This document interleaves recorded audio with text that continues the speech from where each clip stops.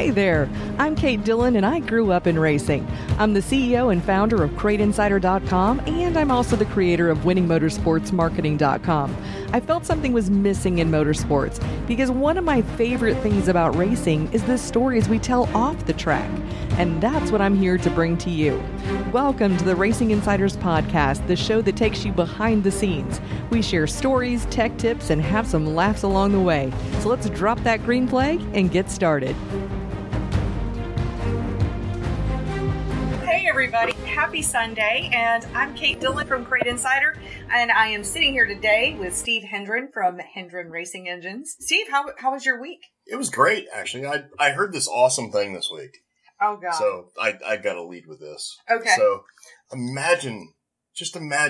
Imagine a world. Imagine a virus so virile and so deadly that you have to have a test to find out if you got it or not. I'm not sure if you're, well, I'm going to agree with you, but also disagree with you because you don't know you have cancer either. Well, no, but, you know. Except for you cancer. certainly know if you got Ebola because you're bleeding out your butt and everything else. So. Wow, way to start the conversation there. Yes. All right, well, I'm going to make sure that, we've got some questions to answer this week. Do we? We do. I just have to find them really quick here. I've got the laptop up and going. So while I'm looking for that, tell us, what are you drinking today? Just Bud Light on draft. My Ultra keg just blew, so we switched to Bud Light. Poor thing. I'm drinking a sparkling Well, no, I water. like Bud Light. So. I mean, Bud Light, Ultra. Oh, I was mostly saying... all the light beers taste all the same. So. Well, I was only sad for you because your keg blew. Oh. Because you blew Ultra. Yeah. Yeah, I mean... Words matter. Yeah, they do. Yeah. That was kind of a lesson this week, wasn't it? Yes. Yeah. Yes. I am for sale on Wayfair, too, by the way. Oh, my gosh. Yeah. I never knew that I would get into conspiracy theories. Well, it's not even a theory at this point. It is a crazy thing, isn't it? Yeah. It's a crazy deal. So to catch anybody up who's not aware of this or who hasn't seen this, because, we need one more thing in the world to... It's 2020, so anything can happen. I know. I'm still waiting for the murder hornets. I really am. Well, I mean, there's that. But I feel like they didn't get their full 15 minutes. No. But for anybody who doesn't know, you can just look up, especially if you go over on Twitter, look up Wayfair trafficking. And it looks like, if you start seeing the screenshots, and you can also look it up on Instagram. I don't know if you can find it on Facebook so much. They're scrubbing everything right now. They are. It's pretty hilarious. Yeah, it is. But they've got cabinets. And this all came about 2 days ago. Yeah, it did. Well, and I saw it on Facebook, but in a marketing group that I was in, and so I was looking at it and going, what's going on? But basically, Wayfair has, they're a furniture website. Actually, I just bought a bunch of furniture from there in the last several months. Did you buy any children? I did not buy any children. Okay. But on the way, oh my God, on the Wayfair website, they had some industrial cabinets that are like $10,000 or $12,000, and they have kids' names. And pillows. Yeah, pillows that are $12,000 that happen to coincide with the names of missing children. And it's not just like Amy or Josh. I mean, it's really unique names. Yes. Because if you then go over to Yandex, which is Russian search engine, and you put the Wayfair SKU in there, it brings up images of kids. It's just really, really weird. There's a lot of weird with the same exact on. Name as the SKU goes to. So. Yeah, it's just too weird to be coincidence. Welcome to 2020. I know. So that's, if you look at Steve Hendren's Facebook post, he was offering himself for sale on Wayfair. Nobody's bought yet. I'm really disappointed. I mean, I'm literally that easy, and nobody bought. What was the price tag on you again? It was only $14,999. So $15K? Yeah. Okay. Yeah. I don't know. I think, you could be worth it. Do you do chores? Do you take out the trash? No, fuck that. No. To hell with that. I don't take out the trash. Yeah, I know. I know. I already knew that, but I didn't know that if for $15,000. No, I still won't take out the trash. You still won't take out the trash. Okay. All right, well, we can go ahead and jump in. So what we announced last week is that this episode, we would answer questions, especially if they relate to, like, fact or crap, or true or false, or whatever you want to say. Whatever you want to say. If you've got any myths or rumors or things that you've heard, go ahead and drop them into the comments. I have a post that I put up earlier this week, so I'm going to start there, and then I'm going to jump on over to our live video and catch any questions over there. So this first one, Steve, is, here's from Don, and he says, here's one from when I was a kid. Mothballs used as octane booster. Mothballs are awesome for getting rid of moths. Not as an octane booster? No, sorry. So that one's going to be in the false category. We are falsy. Yeah. 0 for true, 1 for false so far. Okay. I mean, the exhaust is going to smell pretty funky. Well, maybe the exhaust could scare away the moths. You can do that too. It could be dual purpose. Correct. Although, well, not really dual purpose, because if it doesn't boost the octane like it wants, you want it to, it doesn't really help. No. Okay, next up, E85 is better than racing fuel for crates. Not true in most senses. It's certainly not better than methanol. It's certainly not better than, say, CHP, but I would say it's equal to, and, comparable, testing. But, I mean, if you want the engine run cool and you want to make the same power as, like, the expensive fuel for half the price, E85 is a good way to go. Okay. Now, E85 bought from a fuel manufacturer out of a drum. I'm not saying go to the local gas station and buy E85. Thank you for clarifying that, because I think there's a big misnomer. There is. Or, again, words matter. Words matter, yeah. No, it matters because the octane rating, or the ethanol rating, even though it can say E85 at your local pump, it may be 80, 70, it might be 90. It could be 70, 90, whatever. It could be all over the damn map, so. And the one thing that'll definitely ruin a night of racing is messing with the carburetor all night long to try to get it dialed in. I mean, me personally, if you're going to run an E85, run VP. Yeah. I mean, that's my own personal That's opinion. The VP X85. Great. Richard's got a really good pile of questions here. So his next one is, Hoosier 1350 is better than a D21. It's the same damn tire. Same tire. Same rubber. Until we get into, like, steer tires and stuff like that. Yeah, same stuff. I actually knew the answer to that question, but... I pretty much figured you did. Yeah, I did. You're kind of like the crate insider girl. That's my thing. Yeah, it's kind of the thing I do every day. Yeah. All right, next up. AFCO, Integra, Öhlins, etc. Does buying high-dollar shock versus low-dollar shock give you return on your investment? Absolutely. There is no substitute for spending money on shocks. Yeah. I've tried to disprove that myself in years past, and it's just not true. I mean... You either deal direct with a shock manufacturer or a shock builder and get the best shit you can get, and you're going to go faster. There's no substitute for it. Good to know. Good answer. So that one is true. Correct. Okay. Next up, what's more important, horsepower or proper gear ratio? Torque. So that would be proper gear ratio. Yeah, I don't give a shit about. Well, I mean, it's kind of a weird question, but. I mean, torque is the most important thing because when you can produce torque, you can drop gear out of the car, and as you drop gear out of the car, you gain mile an hour, and you gain overall momentum, and, I mean, there's just, to me, it's torque. Torque is the number one thing I look for. Horsepower, I've had Jonathan Davenport win, $10,000 with a 380 horsepower crate engine that made 415 foot-pounds of torque. So, yeah, torque. It's all torque. Well, and wouldn't you say that with a crate engine especially, which is what we mostly talk about, yes, is that horsepower kind of is what it is. I mean, we're locked into what we got because of the cam that we have and the components we have. Well, there's only so much air you can get through one of these engines. So. Yeah, so we're pretty locked in on horsepower, and our opportunities are to be found in the torque. Yes. Kind of knew that. All right, let's say hi to some folks. I see Chris is here. Scott's here from California. Jim is here, and Bob from Millstadt, Illinois. Brian's here. Brian says, melting lead is good for killing the coronas with the occasional cough here in New York.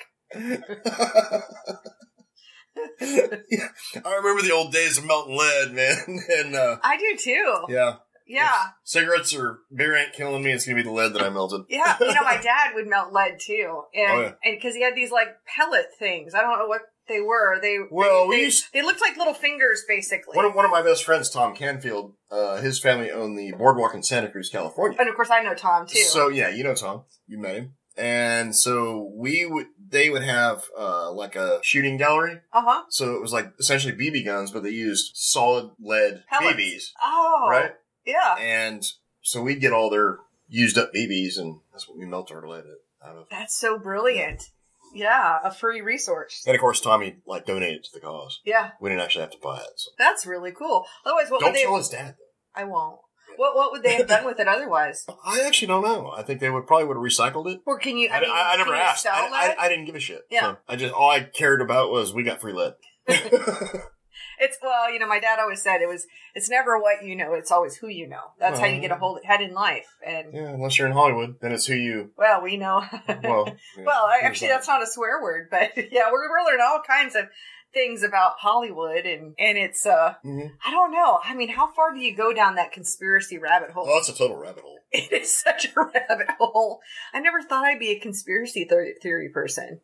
It's not really a conspiracy theory if most of it's coming to fruition and being true. So I know. We're watching it every day. I know. It's like unfolding right before our very eyes. It's pretty crazy. Okay. Oh, Gary says, horsepower is how hard you hit the wall. Torque is how far you push it. Yeah, I agree with that. True. I never heard that. That's funny. Oh, Chris is calling us Beauty and the Beast. Well, Damn it, Chris. Thank you for the compliment. I know, and what the hell?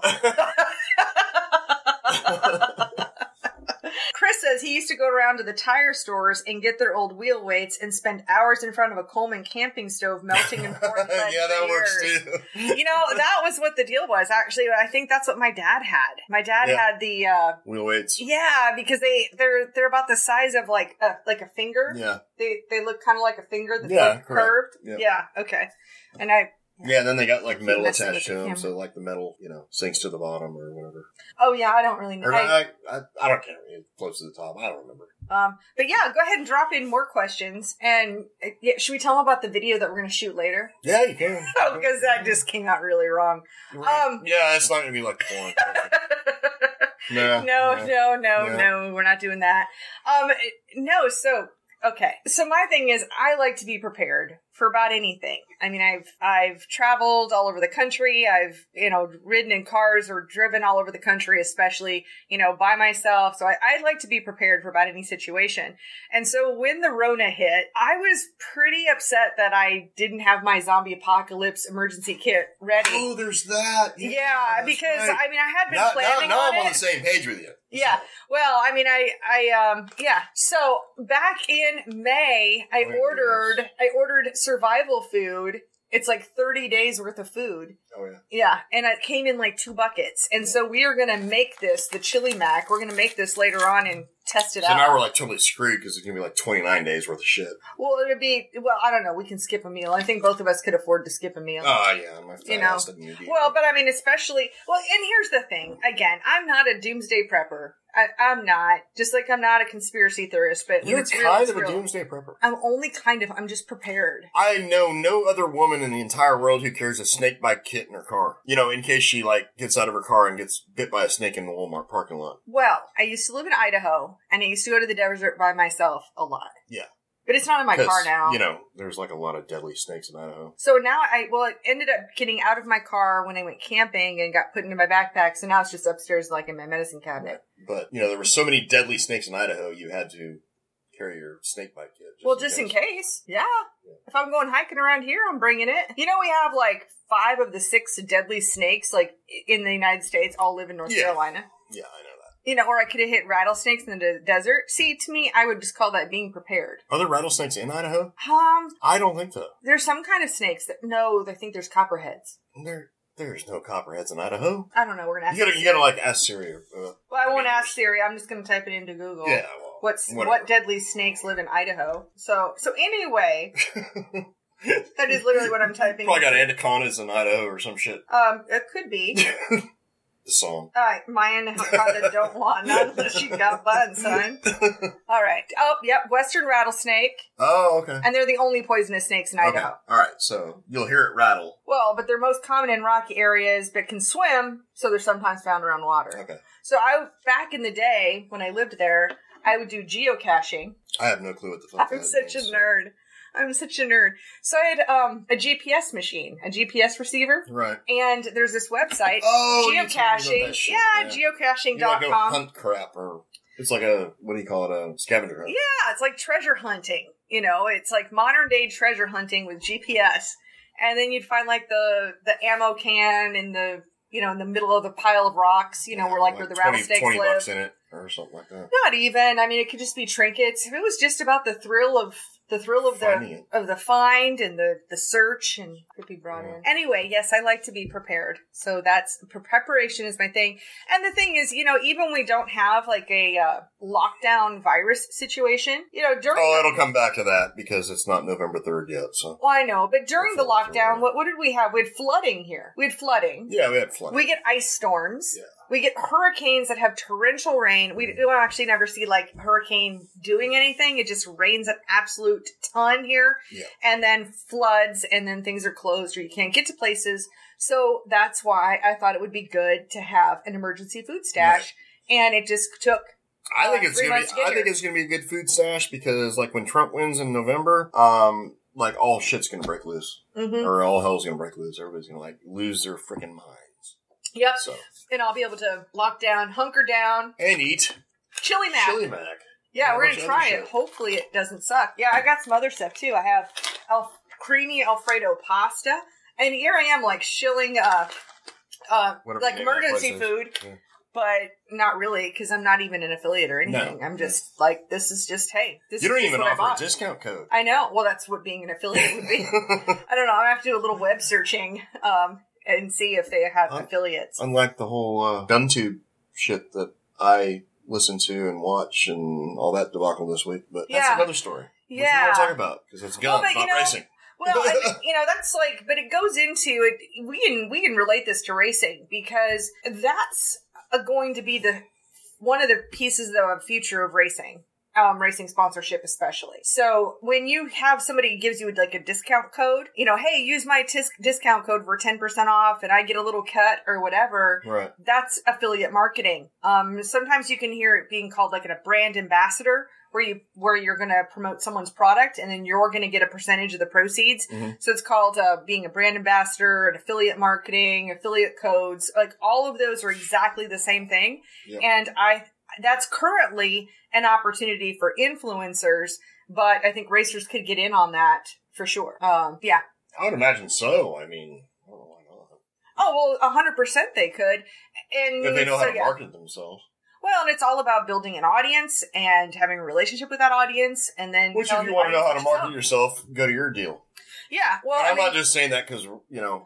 No, we didn't. We're not trying to do a promotion here. But, like, over on my own personal channel, I actually have some videos that I'm an affiliate for a bunch of stuff. Like, I'm an affiliate for the software that we use for our website. Yeah. I mean, I believe in it enough that this is the software that I use. So I love it so much I'm going to share it. But if I'm going to share it, I may as well... if I'm going to promote something, I might as well get a commission on it. Yeah, like, if you like it and you share it, then that's different than you being a shill for it. So I know, yeah. So I can't even be shilling if I'm not making any profit. Right. So I just like the word shill. Shill, word of the day. There's plenty of them out there. I know. There's lots of words that like I know you don't like, especially in the gun community and the racing community. Ooh, there's all sorts of shills out there. Shills in the racing community. Ooh, where you're going to promote something if somebody pays you, type of deal.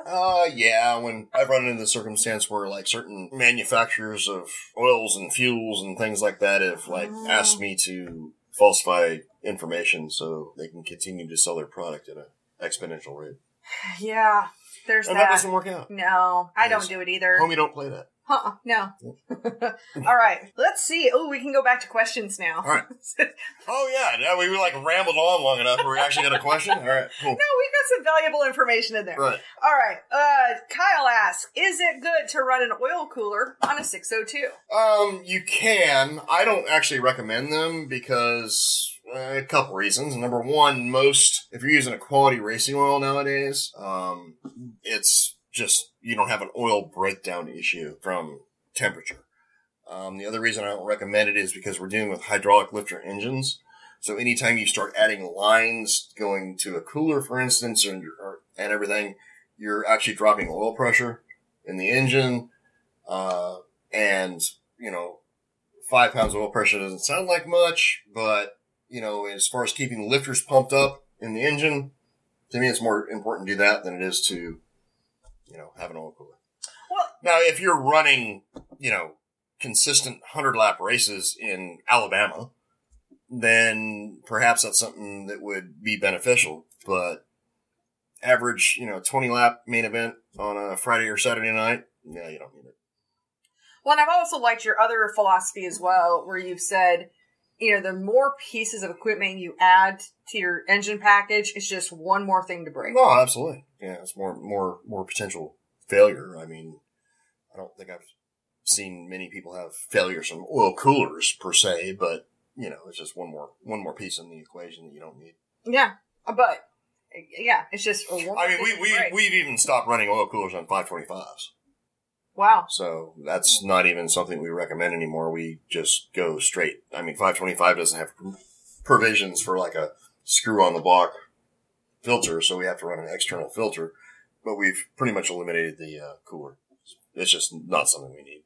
Interesting. Wow. I learn something all the time. Okay. All right. Randy says, sometimes I get fuel blowing out of the air filter when corner entries extremely fast on a half-mile track, running a 604 on methanol. Mm-hmm. So, fuel from the air filter, that might be the Walker system might be a solution for that. That Walker thing might be a solution for it. I mean, I've actually tested that on the dyno, and like on the dyno, we don't see nothing that's impressive. In fact, it kind of goes the other way, but that may be a good option. Yeah. I mean, that's what that was designed for. It's exactly what it is. Higher horsepower engines and stuff. I mean, if you're getting fuel in your face, then it's blowing over out of the vent tubes. And if it's blowing over out of the vent tubes, then you've also got that mid-corner stumble going on because it's flooding the engine. At that point, you just make a nice little crossover tube. Okay. Between the front vent and the back vent tube. Cut a nice little slot in the middle where they still vent. And that essentially solves that issue. Yeah, where do you get that? Is that, to me, that little clear hose looks like stuff you'd buy at like fish tank supplies. Oh God, yeah, you can get it anywhere. It's like. That's really what it is, right? It's essentially what it is. It's just clear hose. I mean, you don't even have to have clear hose. You can have like black hose or. I don't know, but it looks because I'm not a racist clear. and I like, black hose matters. So we can use black hose as well. Oh God, seriously. Just no. Well, I'm just saying. Yeah. Yeah, I'm not going to promote white hose or clear hose. I'm saying black hose works too. So. Wow. Okay. All right. Let's see. And can you run it with the MSD distributor? Bob, run what? Can you run what with your MSD distributor? I'm not sure, Bob. Okay, Chris is asking, is that a Bo Laws shirt? Yes, it is. BLP. Yep. Oh, is that so Bo Laws? Bo Laws Performance. Yep. Oh, I never knew that. I just knew it as BLP products. Like they make carburetor parts. Yep, Bo Laws shirt. We use their center sections on the carburetors that we build. Yeah. Which probably 75% everybody else does as well. The other 25% use Willys. So. Yeah, there you go. Okay, Tim says, what needs to be done to your carb that is set up for race fuel, but you want to go to the new X85? If you're set up for race gas, essentially you need to send your carburetor to whoever built it. And then usually there's going to be some modifications to the main body and then the metering blocks, accelerator pumps, etc. So you can have it converted. Usually a conversion is obviously cheaper than buying a new carburetor, so. There you go. Okay, so back to Bob's question. Can you run an MSD distributor with the Fast 7 box? Ooh, shit. I think you can. We're experimenting. Somebody that's No. new, we're experimenting with the E7 box. There's like a certain combination of box and distributor that sometimes doesn't work. I think it's like the Fast box with, I don't know, it's one of the MSD boxes. Or, the Fast distributor with like one of the MSD boxes just doesn't freaking work. Yeah. But it's pretty much they've got pretty much Fast has all the stuff where you can actually convert it to where it'll run on a MSD, box. Now, as far as like going the other way, honestly, I don't know. I can't tell you. I am not an electrical genius by any means, or even a novice. But he's asking an MSD distributor with the E7 That's what I'm box, saying. and you're not sure. We'd have to look at the instructions on that one, and that E7 box is one that I don't think I have it on the website. Who I would call would be Terry. our guy, Fast. Yeah. Call Dr. Terry Fast, Mm-hmm. and he'd be able to say. Yeah. I just don't want to say yes, no, maybe, because I have no clue. Well, I might even be able to look on the Fast website, and that product listing may have in their instruction sheet. I'd be more inclined to call Terry. I agree. And talk to him directly. That way you're not trying to read information. He can say, yeah, this is what you need to do, and you can actually talk to somebody on the phone. I agree. Okay, good deal. Okay. Gary's like, old school. Okay. And Chris is asking, but doesn't the MSD box run hotter? I don't know about running hotter. For me personally, I prefer the Fast system. Yeah. Well, and why we like it is for the optical. Well, I mean, there's just different. I've driven both, obviously. I mean, we used MSD for years. Back in the day when MSD was made in America, it was probably a very difficult system to beat. Now that it's made in both Mexico and China, there's a lot of faults to it, which I won't get into on live thing here. But at any rate, I know I prefer the Fast system. Like if I'm racing, I prefer the Fast system because like for rev limiter, for instance, if you're up against a rev limiter on a Fast box, you're running, it does the same thing as the MSD in the sense that it knocks out every other ignition pulse, but never the same cylinder twice. Mm-hmm. Whereas MSD, you get that, sound, mm-hmm. and that's what that comes from because it will knock out every other ignition pulse, but it can do the same cylinder twice in a row. Oh, and you get that, and it's like a Jake brake. Wow. So like when you're racing, it's like when you hit the chip, it's like, whoa. I mean, that thing shuts down. Right. Whereas in the Fast system, for me driving, it's like you drive through that. Mm-hmm. So it never, there's no Jake brake feeling. There's no, wow, I'm slowing down. You know you're in the rev limiter, but it doesn't feel like you're slowing down. And that's because it never knocks out the same cylinder twice in a row. Right. And that's, to me, an advantage. I agree. Maybe from a driving standpoint, because, I mean, when you're racing, you don't want to, you want the least amount of distraction possible. Right. So when you're on that Fast box, I mean, yeah, you're in the chip, but it's not like, oh my God, I'm getting passed because some guy's got 200 more RPM than I do because of the gear ratio they got, whatever. I mean, you're not thinking about crazy shit. Well, I have a relatable story. But as far as running hot, I don't know. Yeah. Maybe it does, maybe it doesn't. I have no idea. It's nothing I've ever put a thermometer on. Well, when you're talking about the Jake brake thing, it reminds me as much as my little Toyota, the Matrix. The Matrix will get me from point A to point B, and it hauls about anything. But one problem I've had with the Matrix, I have now gone through 3 of the 4 ignition coils at different times. Oh yeah, you have. Yeah. And when it loses an ignition coil, you're going la la la la la la. It's like slamming on the gas, like let's go somewhere, and then whoa, okay. That was an awesome girl story. That was such a girl story. I know. I'm such a girl sometimes. Yeah, sometimes people forget that. Yeah, sometimes people forget. Yep. What's funny though is all of the car sounds that we were just making. It totally reminds me. Did you ever listen to the Car Guys on NPR? No, I don't listen to radio, NPR, or anything. Okay, I mean, they were on their air for 20 years or something. No, people would call and leave them voicemails and say, my car's making this noise, and then they would try to diagnose people's car problems based on the noises. Nothing I ever It's just funny, but it's funny. Right. Okay, I'll take your word for it. Anybody else listen to Car Guys? Just say hi or drop in a comment. I'll take your word for it. What do they win? A T-shirt if they did? No, they just got their question answered. They got the question answered. So you're not going to give away any free T-shirts today? You know, you should actually. You should actually give away a free T-shirt, Crate Insider T-shirt today for something. What should we come up with that makes? Well, how do I do that on the YouTube and the Facebook and the Racing Insiders podcast? Well, I don't give a shit about that. We're doing everything live right now, and maybe you should give away a free T-shirt or a free. Why don't you? You can. I do free T-shirts on Tuesdays. So you say I gotta give like away a free Hendren shirt? Oh yeah, that's right. I bought those. Yeah, I know. Exactly. So whoever wants a free T-shirt, drop in a comment right now, and potentially you can win a free T-shirt. So, whether it's a Hendren or a. Well, how are you running your contest here, Steve? I don't know. Whoever posts the funniest meme right now.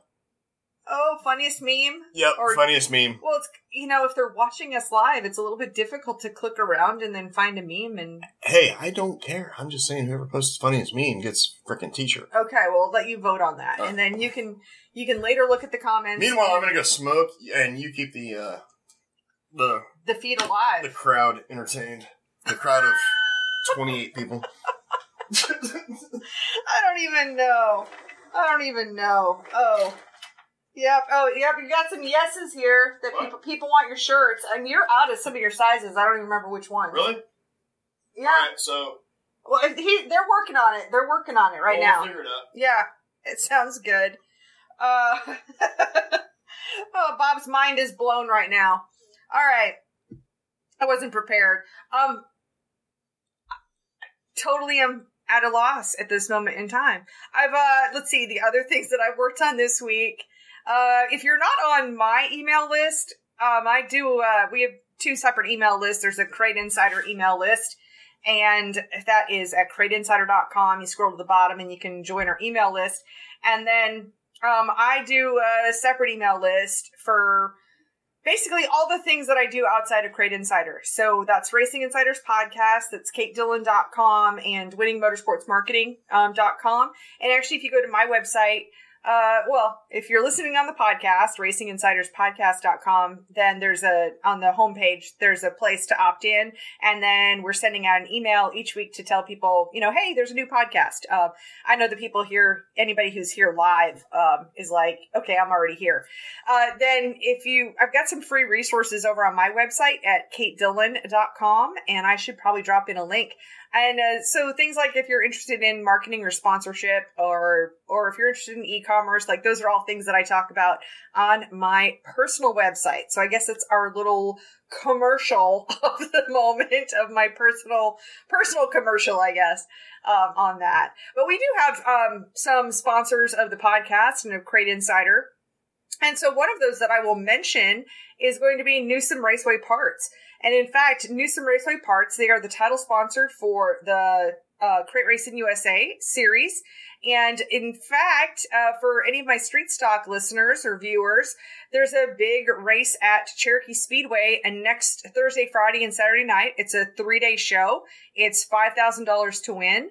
And I will be there. I will be there probably Friday, and I know I'll be there Friday. Might be there Thursday and Saturday too. I haven't quite figured that out yet.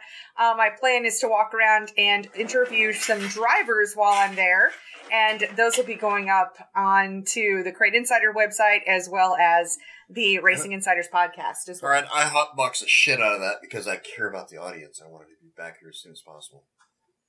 Wow. And you are expressing caring. I almost feel like if I was watching right now, yeah. I would use a little caring emoji. Oh yeah, the response. That's Jason Orr, my buddy, 955 Automotive. Use him, by the way. He's badass. Yeah, that's his standard response now since they came up with the caring emoji. So even if it's horrible, it's the caring emoji. I don't even have words. It's so it's Jason Orr, so it's both of you. I mean, there's no way that... I think the only way that you or Jason would use that response emoji would be if you're responding to someone like having a family member die. Other than that, any other usage of you using the care emoji is It's comical. seriously just like spiteful or it's being dicks, basically. it is. Yeah, it is. Because Jason's as big a dick as I am. I know. I don't even want to go there. Yeah. Okay. Figuratively. Yeah, really. Okay. So David says, "Hey from Louisiana." Oh yeah, we could. Should we watch you pour a beer here? No, you don't have to watch me. Okay, gotcha. It was going to be fun and entertaining, like it's B-roll or something. Oh, So you've got some folks here. We have David here from Louisiana. nice. Chris wanted me to let you know that smoking will stunt your growth. Well, Is that what happened to you? Why is your Bud Light foamy? I don't know. It pisses me off. He makes fun of me for not It's gonna- pouring the beer, Yeah. right, and having it to be too foamy. It's probably what happened to me when I was 18 is my growth got stunted. Your from growth got, smoking. yeah, could be. I think that's when you started smoking, right? Was when you were 18? Yeah, I was 18, but I never really became a smoker per se until I went to Australia and was traveling around the country there, Yeah. racing. It was just And the that's when the whole addiction started. addiction. The addiction. It just sounded like something. I mean, you know, it's an addiction, but the tone there was yeah. Oh, and keep dropping in your comments and questions, you guys, for sure. So we're happy to No memes. answer them. We haven't seen any memes, but maybe it's going to be memes after the fact. Well, Then you can vote on it later. Okay, And you yeah. can drop in a comment and you can tell somebody. maybe what you wait till want. like Wednesday. I'm leaving that to you. That this is going to be your giveaway. You're gonna, It's technically yours because you bought the shirts, so there you go. Yeah, but I'm inviting you into my world of doing the things. This is usually my laid back, like I'm just going to chill out and talk, Right. like show. And So plus, I usually yeah, have, so I have so, help. so basically the meme that makes me like laugh Okay, hysterically okay. gets a free T-shirt. I sent you one last night. You did actually. I did. I made my own last night. You did make your own. Yes, we speak in meme. So, like, I don't know. Probably, if you were to break down our text messages, about, I'd say 70% are memes, and the other 30% is just logistics. Business, yeah. You know, it's like, hey, you want to go to lunch? Hey, what time are you going to be here? Like, that's what I mean, logistics. Or you know, hey, you know, you screwed up this order. Yeah. Yeah, there's that. There's that. Yeah, so it's logistics and business, but I mean the point being is we speak in meme and we send memes back and forth to each other. If you've never been to Olive Garden, No, what is that? it's a cheese grater. Oh fuck! There's actually cheese in there. It's a cheese grater. It's like gross. Thanks, yeah. Yeah, that was It's just like Parmesan on my pants now.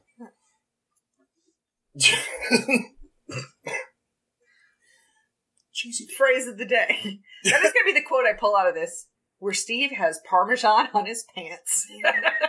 It's like cheesy dick now. Okay, we're going back to questions all right, now. questions. All right. Good. Brian says, when you freshen up a motor, are you or can you take the replacement pieces and massage them?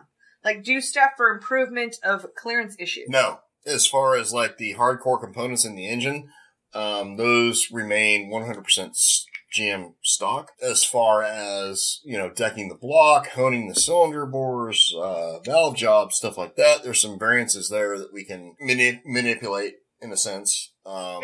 See, I wouldn't use the word manipulate. Well, no, it's not manipulate. It's we're still going by what GM specs are.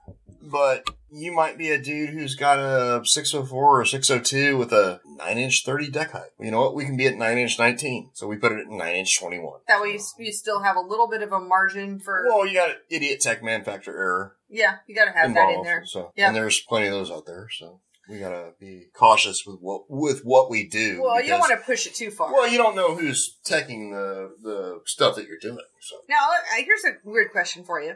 So, I've heard you been at the shop, You say something about conditioning rods. Reconditioning rods. Yeah. Is that something you do for crates? And yes. And what is a reconditioning of Well, rod? what we're doing is making the rod bore round on the connecting rod. Okay. Because it just gets oval or gets smushed or something? Over time it becomes oval. When they're stock out of the box, if you go to my Facebook page, I'm sure you can find photos on there where I've like shown where you've got, bell mouth rods, meaning one side of the rod is on spec, but as you go across the bore of the rod, it goes way big or way small, and they're all over the place. Seems like that would make a good video. Yeah, you could probably actually do a video on me fixing a set of rods, because, we do it every day. Yeah, I don't know. You guys tell me if you would find, if you'd be interested. I find myself interested. I can show everybody some scary shit, basically. Well, I don't want to be scared. Well, you'll be scared once you look at how connecting rods come from even the factory on brand new engines. Yeah. Well, and that's where things get tricky, because people ask all the time about whether if you blueprint an engine right out of the box, if you're going to gain horsepower. It's such a common question. I know every crate engine rebuilder gets that same question over and over again, and it's like you don't really know. Not necessarily, but what you do know once you get one done is you've got the most you're going to get out of that particular engine. And you've got it 100% legal, 100% to spec. Well, it's 100% legal, 100% to spec. So, again, I've said this 100 times on here before, that this might be somebody's first time. Well, but we do what GM can't do and make all these engines equal. Mm-hmm. And they just can't do it. It's no slight on them. I'm not bashing GM by any means. They do what they do, and in a production sense. Well, we're not production. Again, we do what GM can't do and make them all. Well, you take your 30 years of experience, 30 plus years of experience at this point. God, you sound old now. But you take your 30 plus years of experience of hand building performance engines. Right. And you put that into every one of your engines. Yeah, and I'm not the only one that does it. There's plenty of other guys out there that do the same thing I do. We're not special. You're speaking. You are the voice of crate engine builders right now. Well, I'm not necessarily. Like I said, there's plenty of other dudes out there that do the same shit I do. And like, if you're a competent machinist, you can do the same thing that we do and produce the same product. It's not rocket science. We're not talking about like we're building, a 950 horsepower super late model engine. That's a totally different realm of, it's like computers. You need to be on top of that shit to be able to do that. Right. We used to do that years ago, back when my dad was alive, and we were like on top of it, but we went the way of the crate engine. So again, we don't do anything super special. Right. But what we do is constantly test, constantly look for shit, constantly try to find a way to make a better mousetrap. Well, you're looking for opportunities and anywhere where you Which is why we got involved with these guys. With ProFab. ProFab and stuff like that. And we're looking at ways. You can only get so much. You can only beat a dead horse so many times. So, the engine wise, we're maxed out on what we can do for that. Yeah. Everything else now is bolt-ons and headers and fuels and carburetors and different things. Well, and it's not just one item in isolation. A lot of times it's combinations. Correct. Of certain things that. Well, yeah, you can be a combination. Great. I've got another question here. This is from Anthony. Mm-hmm. He says, what should compression read, or does it matter as long as you have a good leak down test? Leak down test is everything I go by. Cranking compression, I don't care about. Because you can actually have these are all hydraulic lifter engines if we're talking about a 602, 604, even a 525. And you can have a lifter that's bled down where you're doing your cranking compression test, and you're going to show a higher cylinder pressure than you would. So it's going to give you false readings, what I'm getting at. So you can have 180 pounds, but, maybe it leaks down at 20%. But the lifter's bled down in that cylinder, so you're getting 180 pounds, and then the next cylinder over is getting 180 pounds also, but the leak down on it's 3%. Yeah, so 20% would be bad. Yeah, you don't want 20%. So basically, I'm just giving an example here. So I know. So what happens is, like on a hydraulic lifter engine, if the lifter's bled down, when you're doing your cranking compression test, like I said, you can have the lifter bled down, so you don't get the lift. It actually technically shortens the duration on the camshaft, so that builds cylinder pressure. So you can have you can show a higher cylinder pressure, but you can still have a high leak down on that same cylinder. Yeah, it's if that makes sense to everybody. Here's how it made sense. It makes sense to me. Well, here's how it makes sense to me. It sounds like a compression test on a crate engine It's a waste of time. has about the same accuracy as a COVID-19 test. Correct. It's a total waste of time. Okay. Because you can have a false positive or a false negative, honestly. No. So we look up antibody testing because we both think we've had it from PRI last year, and they were like the results. Well, first of all, we can't get them where we're at in antibody tests, but we're looking at the words about antibody testing on CDC, and it's like, well, even if it's false, you could have had it, or if it says it's a positive, yeah, it could also be that you have antibodies for the common cold, or it could be false positive. Basically, it means like nothing. I said at the start of the show. Yeah, I know. We're over it. Yeah, where else do you have a more virulent, deadly virus where you have to get a test to know if you have it? Yeah, because you're not even sure. Yeah. All right. Bob says, is there one cam and only one cam for 602? Yes. One and one only. Yeah, that's, and that's where... And a lot of people, like, the most common cheated up thing that I've seen over the years has been camshafts. And honestly, it's the easiest thing to catch. Well, it is. I mean, in some cases... there's the cam doctors that can do it on the engine, but the real accurate one is you've got the rolling cam doctor that... Yeah, correct. I know series that that bring their cams to you to check. Technically, you can have something that rolls right on the cam doctor, for GM spec, per se. But then, because somebody's actually reground the cam. Mm. So it'll be like, you'll see the durations like split, like maxed out. But what you'll find is, per the rule book, that cam will actually meet the rule book. But where you bust them is the base circle. Because in order to have that cam reground, you shrink the base circle. Done. That's the most common thing we'll find, and we've busted a lot of them guys over the years. Yes. Mostly asphalt, honestly. Yeah, we don't see it on dirt side of things. I mean, dirt. Everything's pretty clean. Every now and again, you'll get something that's illegal. Usually, it's like an engine builder really doesn't know what he's doing, or maybe he just got sloppy or whatever, but usually the cheating that we found has been in asphalt. Well, and I think a lot of people don't necessarily realize that what's at stake for you as an engine builder if you were to send anything out the door that was cheated up. Oh yeah, so tell people what would be the consequences if somebody wanted to pay you a stupid amount of money to cheat up an engine. I've been offered a stupid amount of money to cheat up an engine. And why won't you do that? Tell us what's at stake. Well, because my whole livelihood is. So I'm not going to sacrifice my livelihood, my kids, my family, everything else, just to, make an extra, $10 grand. Okay, so let me explain what's actually would happen. Because I've been offered that. So. But what I'm saying is people don't know what the consequences are. No, the consequences are you're done. You're out. Mm-hmm. Yeah, there's no second chance. I mean, a race car driver, if you get caught with we're talking dirt racing here. So you get caught with a illegal engine, basically you're out for 365 days and you pay, whatever the fine is. As an engine builder, you're done. You're done forever. There is no coming back. You don't pay a fine. You don't come back. I mean, I know there's a series out there where they've let a couple people, give them money and have come back, but I won't name the series or the engine builders. But, yeah. Yeah, there's no room for mistake. It's not Crate Racing USA, and it's not... just stop. But just the Rush. point being... the point being is that I don't think people realize that you are... if your business is based on rebuilding crate engines and you send a cheated one, if you get caught with a cheat, somebody gets caught. No, you're done. That's what I'm saying. You're done. You're kicked out of the program, and there's no second chance. No. And I don't care how good of friends you are with the people that own the series or whatever. No. You're done. Well, and that's why the integrity of the rules, because I had somebody telling me a few weeks ago, oh yeah, like those dirt guys, like they cheat this stuff up all the time. I'm like, dude, no, they don't. No, they don't. Well, now if we're talking. If we're talking dirt car... No, that's not what we're talking about. I was going to say.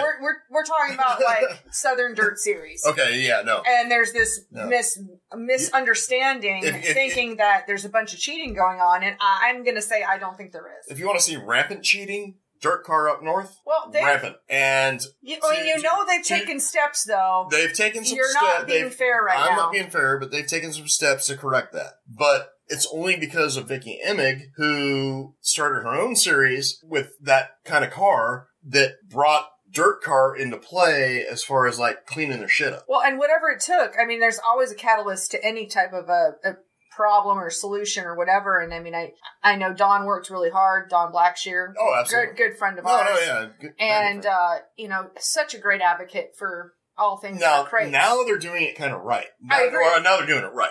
Yes. Now before everybody, and it's, again, thanks to Vicky for stepping up and like making... Talk about somebody who's going to enforce the rules. Holding feet to the fire. Oh, yeah. So to speak. Mm-hmm. Thanks to her, it's cleaning up a lot of that stuff up north. Well, because people realize if you can play fair on a level playing field, you'll get more cars. But before that, like years ago, I'm talking like 5 years ago. Yeah. 3, 4, 5 years ago. Right.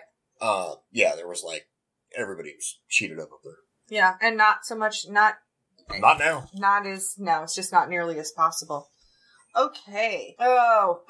Dennis says, what's the lead time when buying a 602 from you? It depends on when you do one, or when you buy one. Right now I'm about 3 weeks behind. I wish I was, I wish I was more caught up than what I am now, but it's just, this stuff comes in like waves. Yeah.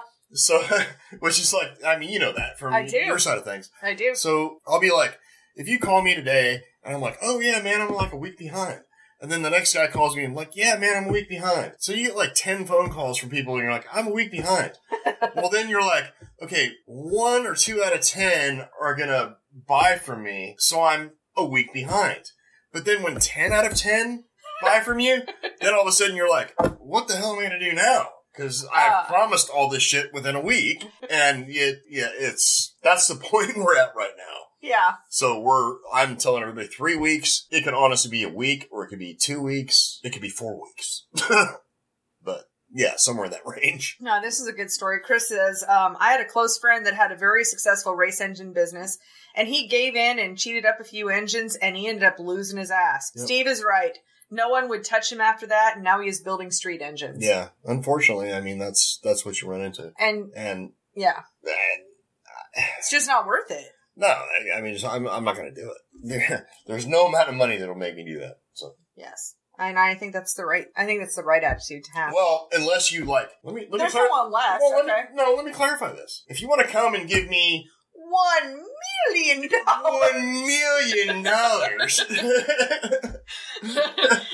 or buy my shop, buy me out. Then I'll frickin' hook your ass up. There you go. So we can find a racer who's ready to spend $1 million for a 10,000 to win race. Odds are there's a dad out there with a 12-year-old phenom son who he thinks is like the next Dale Earnhardt that'll pay that. Just saying. You know, there is a buyer for every product. Now you've put it out there. So basically, I've found out in the span of 24 hours that you're for sale. I told you I was a fucking whore. We're trying not to swear on this show. No, I'm sorry. But it's so hard for him. So he has his post on his personal Facebook, on his Steve Hendren, where he's offering himself for sale on Wayfair. And now you're saying that you're for sale. Somebody wants to come in and give me $2 million for my freaking shop. Wow, and my name. I will sell the shop and my name for $2 million, and they can cheat up everything they want to cheat up. I'm good. You'd be a damn idiot if you didn't do that. Yeah, because I mean, I'll just pick another name out of the phone. Well, no, I'm like, first thing I'm doing is like retiring to some island in the Caribbean, so I'm good. I hear St. James is for sale. Oh my God, we are terrible people. Wait, what's that, Epstein Island? That's St. James. Okay. That would be it. I don't think $2 million will buy that one though. No, it'd be like. Oh, so Anthony says, so we know what happened when Steve disappears. Right. Yeah, if I fall off the face of the earth, you know what happened. That would be why. Well, it'd be good to know. Good right. to know. You've either been trafficked.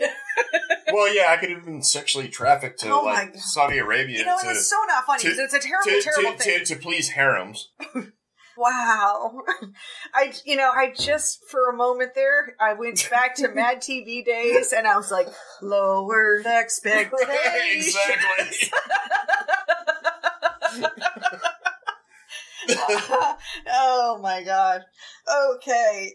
Oh, here, Brian says, our home track Riverhead profiles the cam with a tool that drops on the distributor. Yes, that'll be a cam doctor. Yep, the track did find one competitor that had it cheated up and took the engine. It's in the rules. If it's been altered, you lose it. Lose the whole engine. Good.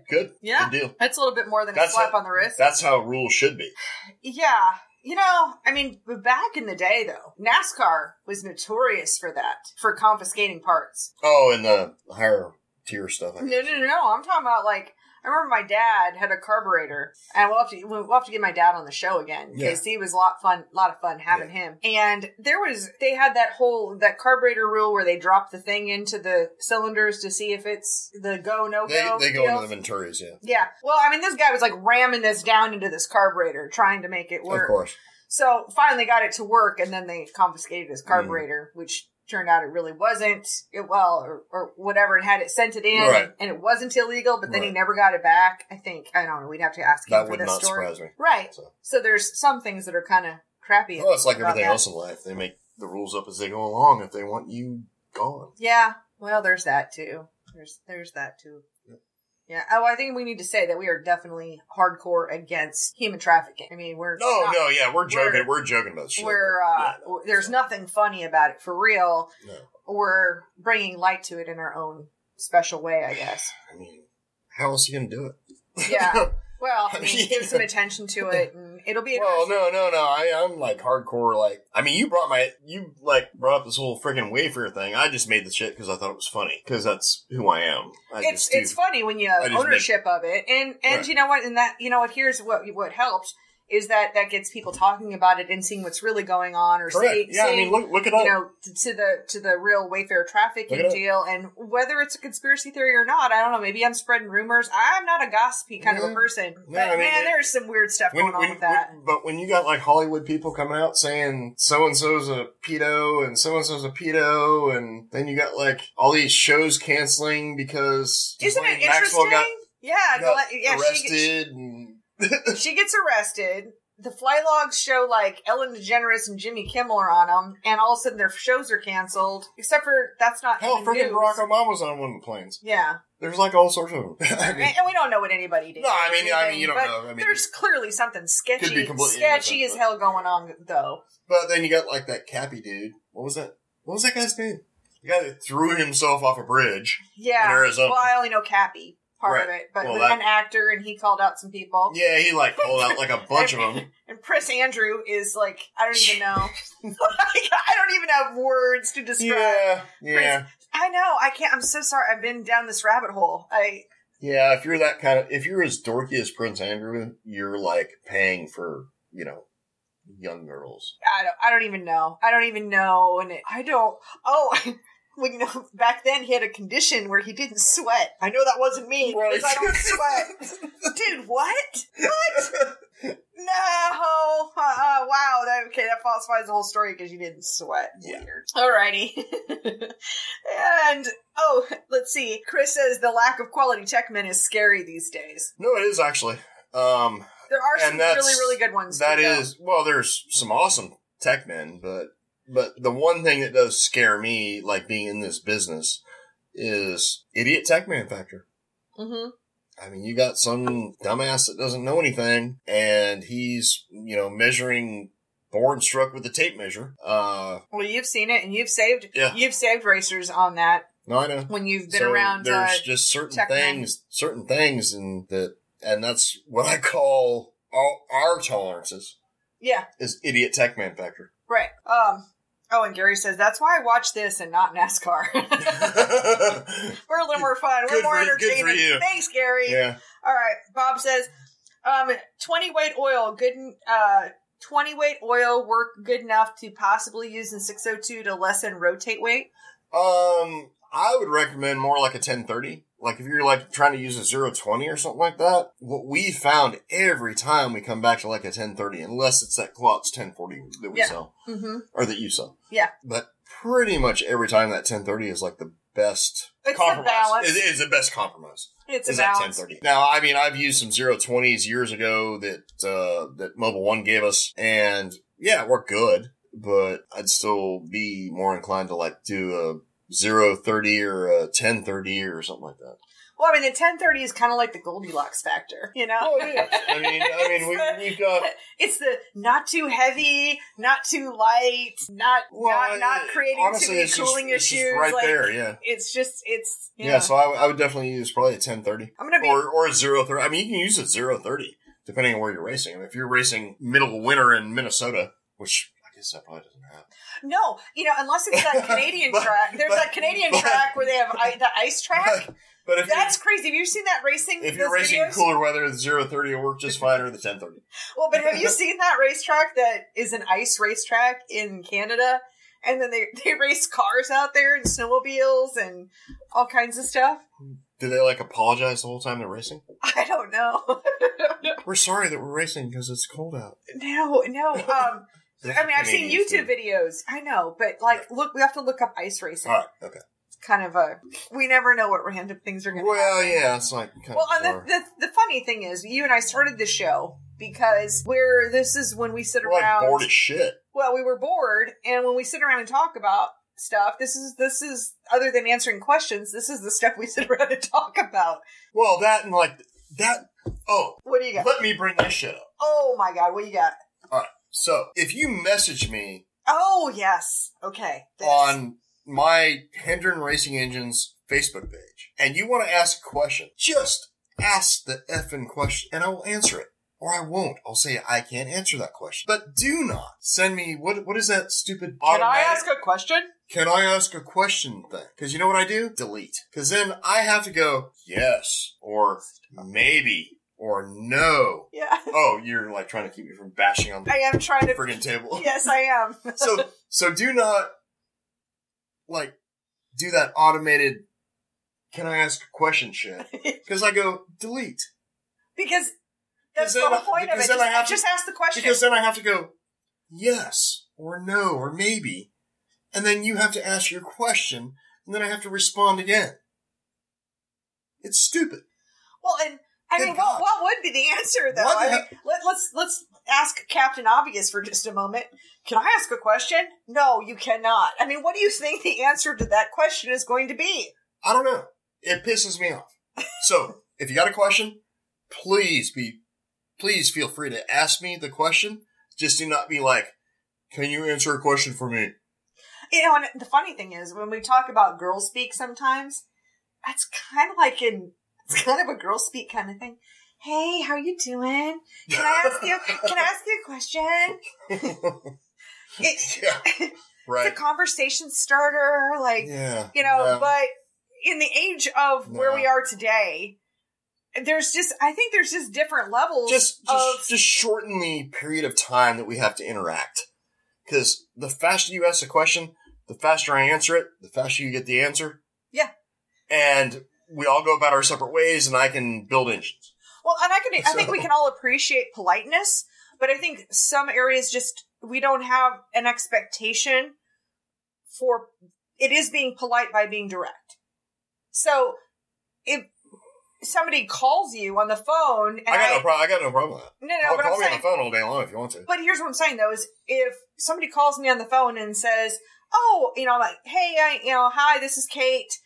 I understand there's some niceties. Oh, hey, how you doing today? And, oh, I wanted to call you. Got this question I got to answer. Okay, great. You're going back and forth. And maybe it would seem a little bit rude. I mean, I certainly wouldn't just walk up to a person and be like, hey, Steve, what oil should I use in my engine? It would be a little weird in person. It'd be a little bit weird even on the phone. I can deal with that way more than I can deal with somebody going, hey, Steve, can I ask you a question? It's like... Of course you can. Fucking do it, man. Just fucking ask. It's like, what the hell? Yeah. Yeah, it's the expectation. So if you're going to direct message someone on social media, that's my advice. Instagram, that's good advice for today. It is. If you're going to ask a question, ask the question. Don't ask if you can ask the question. If you're going to private message or direct message, be direct. Correct. In your communications, and it's not. And I've got no problem with that. I mean, you can message me saying, hey, I think you're an asshole. And I'll be like, I agree. And that'll be good. But if you're like, hey, can I ask you a question? And then I'm like, yeah. And then you're like, you're an asshole. Question mark. Do you know what happens? Okay. Now, conversely, do you want to know what the reality is if somebody asks me that same thing? What? If I get the question, can I ask you a question? And my answer is, sure. What can I help you with? Oh, so where do you live?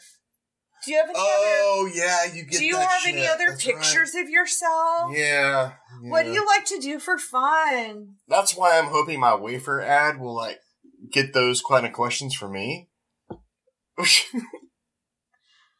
Because I'm so jealous of you, and you're. Is that what it is? And you're like pervy, look, Indian and fucking Saudi Arabian dudes. God damn. No, I have some red-blooded Americans. Oh yeah, as well. Yeah, every now and again you get a Waldo or whatever. Yeah, one of them's name is NASCAR fan on Instagram. NASCAR fan on Instagram. Mm-hmm. All right, that's original. I know. What's he asking for? If I have more pictures. I'm like, dude, I got a whole website and a YouTube channel. You should go and check it out. I got tons of shit you can buy, too. I do. Go here, add to my watch hours over on YouTube. I gotta put my clothes in the dryer. Oh, okay. Well, then dryer's gonna make noise. We're not gonna have to wrap this up. Well, anyway. It's not like I'm gonna make. It's like other end of your fucking place. So. He doesn't know how sound and video work and how it picks up all of the other sounds. All right. Oh, but Chris is asking if Steve can he ask you a question? What? Chris is asking if he can ask you a question. So Chris, fuck you. Good one, Chris. Good one. Now, I've got your other one. When he comes back, Chris, your question about weight of oil. We will take a look at that when he comes back. So, Brian said this is comedy gold. Well, thank you so much, Brian.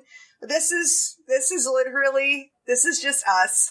So, this is how we are in person. I think I don't think that people necessarily know how to take us when we're in person. They expect it's going to be something different, but it's not. It's exactly this. So, we have a lot of fun with our show and hanging out. So I got a question for you. So here's a legit question for you. Cool. So I like legit questions. Legit? Like, can I ask you a question? I know. We can totally look at my Instagram Whoever account. that dude was. Yeah.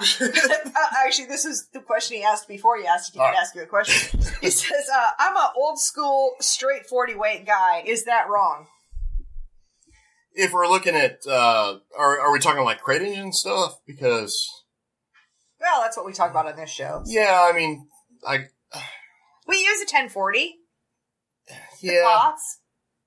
It's just a heavier, thicker oil. I use the 1040. I mean, the 40 is what it is at temperature. Yeah. So, I don't know. I don't think it's going to hurt anything. I certainly wouldn't be like doing like a 1550 like GM recommends, because that's like a massive power loss, but... Yeah. 40? Yeah, I don't know. Probably worked fine. I haven't tried a straight 40. Oh, so straight 40 is different than 10W40? Well, not at temperature. Okay. So. I don't know what that means, but okay. I just go with what he recommends. I just roll with that. You know your deal, and so I follow. See, this would be like a good thing for you to like get Buck on here. Yeah.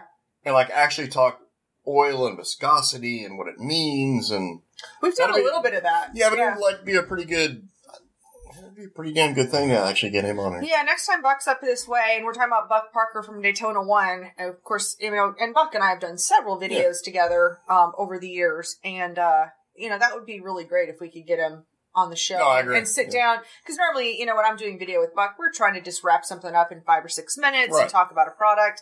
And I'm trying to think, if some of our videos we've talked about viscosity of oils. I don't know that we have. I think we've maybe mentioned it in one of the XL1 engine treatment videos. It would be interesting for him to like break it down to where people can understand what it means.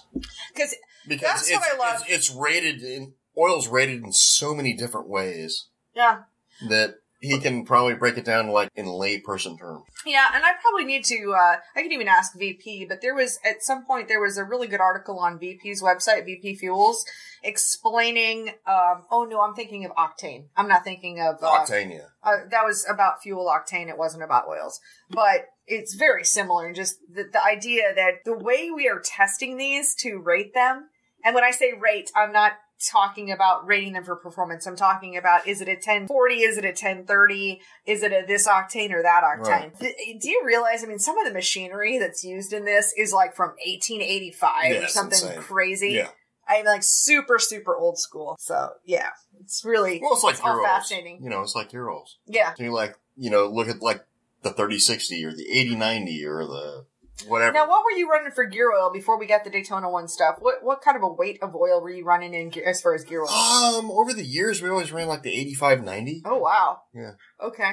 And now we're running 3060, of course. Yeah, we're running 3060. And we have a 7590 just because some people are old school. Some people just like can't get past the fact you have to have a 90 weight gear oil. Yeah. Well, and words matter. Words sell. So that's been kind of our theme this week. We were talking about yesterday in the car. We went and got pizza. Talking about words. That words matter, and just how how you describe or label something can have a whole different connotation. Yep. Depending on the context. Yep. So it's very interesting. Yep. I think we're done? I think we're about wrapping up because we've got some chili mac to make. Or not. We might save it for tomorrow. We don't know yet. No, we're gonna make that video. I already have cameras. I got stuff set up. This is gonna be like. Yes, we're gonna make our survival food chili mac. Black chili mac. Yeah, and when it's like a black packaged chili mac. Just a terrible person. I'm not. So, where'd you get that from? I'm like, it's chili mac. See? Yeah, chili mac from My Patriot Supply. So we're going to try that out because it's, just boiling water and like making it. I mean, wow, boiling water. I'm not asking you to make it. I'll handle it. I don't know. I have no clue how to boil water. So. I am fully aware of that. So that's why it's going to be just like Corona. 25-year shelf life. I know. All of this stuff has a 25-year shelf life. So, I mean, it's like I feel like the clock is ticking down. So like tomorrow we're gonna end up dying from 25-year shelf life. We are not. No, it's saying that it's meant that this is like freeze dried something, and so that it can maintain its freshness for 25 years. Oh, okay, gotcha. There is one more question, then we'll wrap up. Cool. So Sean asks, what do you recommend in a crate engine versus an open engine? Wait, do what then? I'm assuming we're talking about oils, because that's what we were talking about before. But he says, what do you recommend in a crate engine versus an open engine?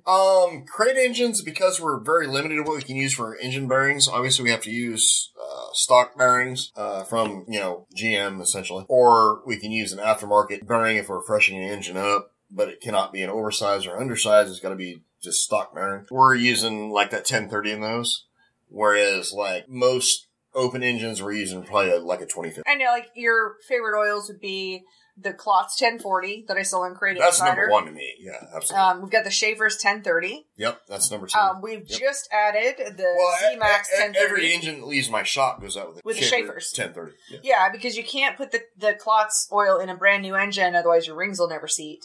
Correct. So we've got to have that. And now, of course, we've got the new Z-Max 1030. Yep. And we have the Z-Max break-in oil. Yeah, their break-in oil is actually pretty badass. Because you've been pretty anti-break-in oil for quite a while. I have. You thought break-in oil was stupid until you used the Z-Max break-in oil. Ed sent me some to try, so I'm like, of course, my kid's crash test dummy. So we put it in his engine and tried it, and it worked out all right. Yeah. So you've been very pleased with it. So then we brought it in to Crate Insider. So we've got what is that, a 15 something? It's 15. 1550. Okay. Which is too thick to, we're not going to race that. No. We're going to break the engine on it. That's just and you've been really happy with that. Yep. And that engine was a brand new engine, wasn't it? Or no, that was a rebuild. That was the Franken engine. This is the one that, this is the Franken engine. This is Franken motor. Yeah. So the engine in my son's car is one that Todd Burns, most people might know him as Hudson O'Neill's former car owner. He gave me. We've built Todd's stuff for years, and he ended up given me this engine for Alex to race. And at the time it was blown up. Yeah. So we salvaged everything and put it back together, and that's Alex's engine he raced last year. And then Alex blew it up again, testing like at the start of the season. Actually broke a rod halfway up the beam, which is like really unusual. And so broke a rod. And so we rebuilt it again and saved it again. And now we call it Franken engine because it's got one each of everything in it. And that's what he's racing. And here's a more philosophical question. If the whole world goes to shit, do you really want to be around another 25 years eating chili mac out of a black bag? Great question. The answer to that is, really, it just means that this has a 25-year shelf life. And so it would be there in the case of an emergency for the next, that I don't have to worry about eating it. I don't want to eat chili mac because they'll shit my brains out, so I'm going to just eat mac and cheese. Well, we got some other ones too. I'm looking forward to the creamy stroganoff. Oh. I do like beef stroganoff. Russian? No, I'm German. You got creamy chicken flavored fries. No, but the thing is, like, where we live in the country, we have all kinds of things that knock out our power. Oh yeah. I mean, at any given time. So between the ice storms and the blizzards and the floods, I mean, it's like we live in like doomsdays. Yeah. I've really never lived in such a natural disaster area. And we're close to the Appalachian Mountains. I haven't seen any earthquakes actually here, but it could happen because there's plenty of fault lines. And there's so many disastrous things. I don't know that I want to live 25 years eating this stuff, but, if I just don't have to go to the grocery store for like 3 days during snowpocalypse, the next snowpocalypse, then that's all I'm saying. We did have snowpocalypse here. Like when we came back from PRI, was it 2 years ago? Yes, and it collapsed my gazebo. Yeah. Yeah, and there was one time where it was so icy. We get those bad ice storms. Yeah. Everything's closed, and then I can't get up my driveway. So we're in Indianapolis, Indiana. Yeah. And, the sky is clear. Yeah. And they're like, yeah, we can't fly you home to Charlotte because there's a foot of snow on the ground. Yeah. And we're like, son of a bitch. We got delayed. Spend the night again. We've been delayed for an extra day so many times when we go to PRI. Like 2 or 3 times probably. Yeah, now at least twice now. Yep. Out of 6 times. Yep. So, our odds aren't very good anymore. No, it's like 20% of the time we're delayed. Yeah. Yeah, it's either snow in Chicago or North Carolina. But at least there's good food there. There is good food there. So, we're good. Yeah, and we've never been stranded in that way. It's never stranded because it's so bad there because they're used to it. So. Exactly. All right. And he says you do realize they use South African llama meat in them black bags. I don't think really? So. Huh. No, I don't think so. Well, I'm going to tell you later how llama tastes, and I'm pretty sure it might be good. Oh, and Sean's asking if we have Ford crate engines. No, we don't, because Ford really didn't. They thought what I was doing was basically stupid. So exactly. So that would be why. They blew me off years ago, so I just doubled down on GM stuff. Ford can pretty much blow a fatty on that whole deal. Yeah, there's that. Yep. All right, so should we wrap this up and make some chili mac? Yeah. All right, well, I want to thank you all for being here. Thank you for being part of the show. For anybody who wants talking to my live folks, you can re-watch or listen to this over on YouTube tomorrow or on the racinginsiderspodcast.com. We do the audio version. So if you didn't catch the whole show, and if you are listening on the podcast later on, you, of course, can join us live on the Crate Insider Facebook page. But thank you all for being here, and I look forward to, I'll be back Tuesday. It was like a hell of an outro. I know. I'm going with You're it. like all... Rah, rah, rah, rah, rah. I know. For Crate Insider, I will be back on Tuesday for Top 5 Tuesday. And... What are you top 5-ing? I don't know. Well, the top 5 products of the week. I don't know. Which will be what? I don't know what they are. I you know when I know they are? When? Tuesday morning. Oh, okay. Yeah, I mean, I'm up to the minute. I'm not planning this stuff weeks in advance. I so don't believe you. You have to sit in my office. It is on my calendar. Anyway, we'll see you guys next time. Thank you for being here. Yep. Thank you for listening to the Racing Insiders podcast. If you like the show, be sure to hit the subscribe button so you don't miss an episode. We'd really appreciate it if you would leave a review in iTunes. To see the show notes, visit our website at racinginsiderspodcast.com.